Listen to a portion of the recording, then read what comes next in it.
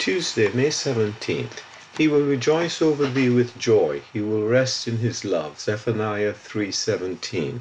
Keeping in tune with God. The Christian cannot be in a difficulty for which Christ is not sufficient, nor on a long, dark road where he cannot find him enough. God's rest is where he can find perfect rest. Do you think God could find rest in this world? Have you ever found rest in it? Though he was perfect love above all the evil, yet he could not rest. When the Jews charged the Lord Jesus with breaking the Sabbath, he says that sweet and lovely word, "My Father worketh hitherto, and I work," John 5:17. Could love rest in the midst of woe? When all the saints are perfectly conformed to Christ in glory, when, as is expressed in Zephaniah, and we may apply it to ourselves, God will rest in his love.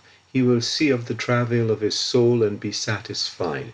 There will be nothing that hinders the enjoyment of the love and glory of God. Oh, the blessed future that is before us! The full result of redemption will be accomplished, and God will rest, because his love has no more to do to satisfy himself. God wants our hearts to be in tune with his in our everyday life. He wants that, God says. Your heart and mine want to have a little talk together. I'm going to show you what is in your heart and to show you that I know it.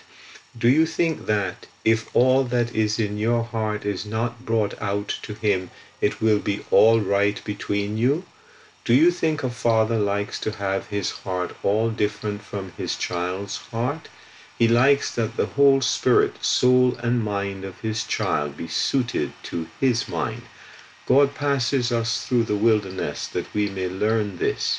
You often see a true Christian not knowing where he is at his deathbed, because he has not had everything out with God day by day. J.N. Darby.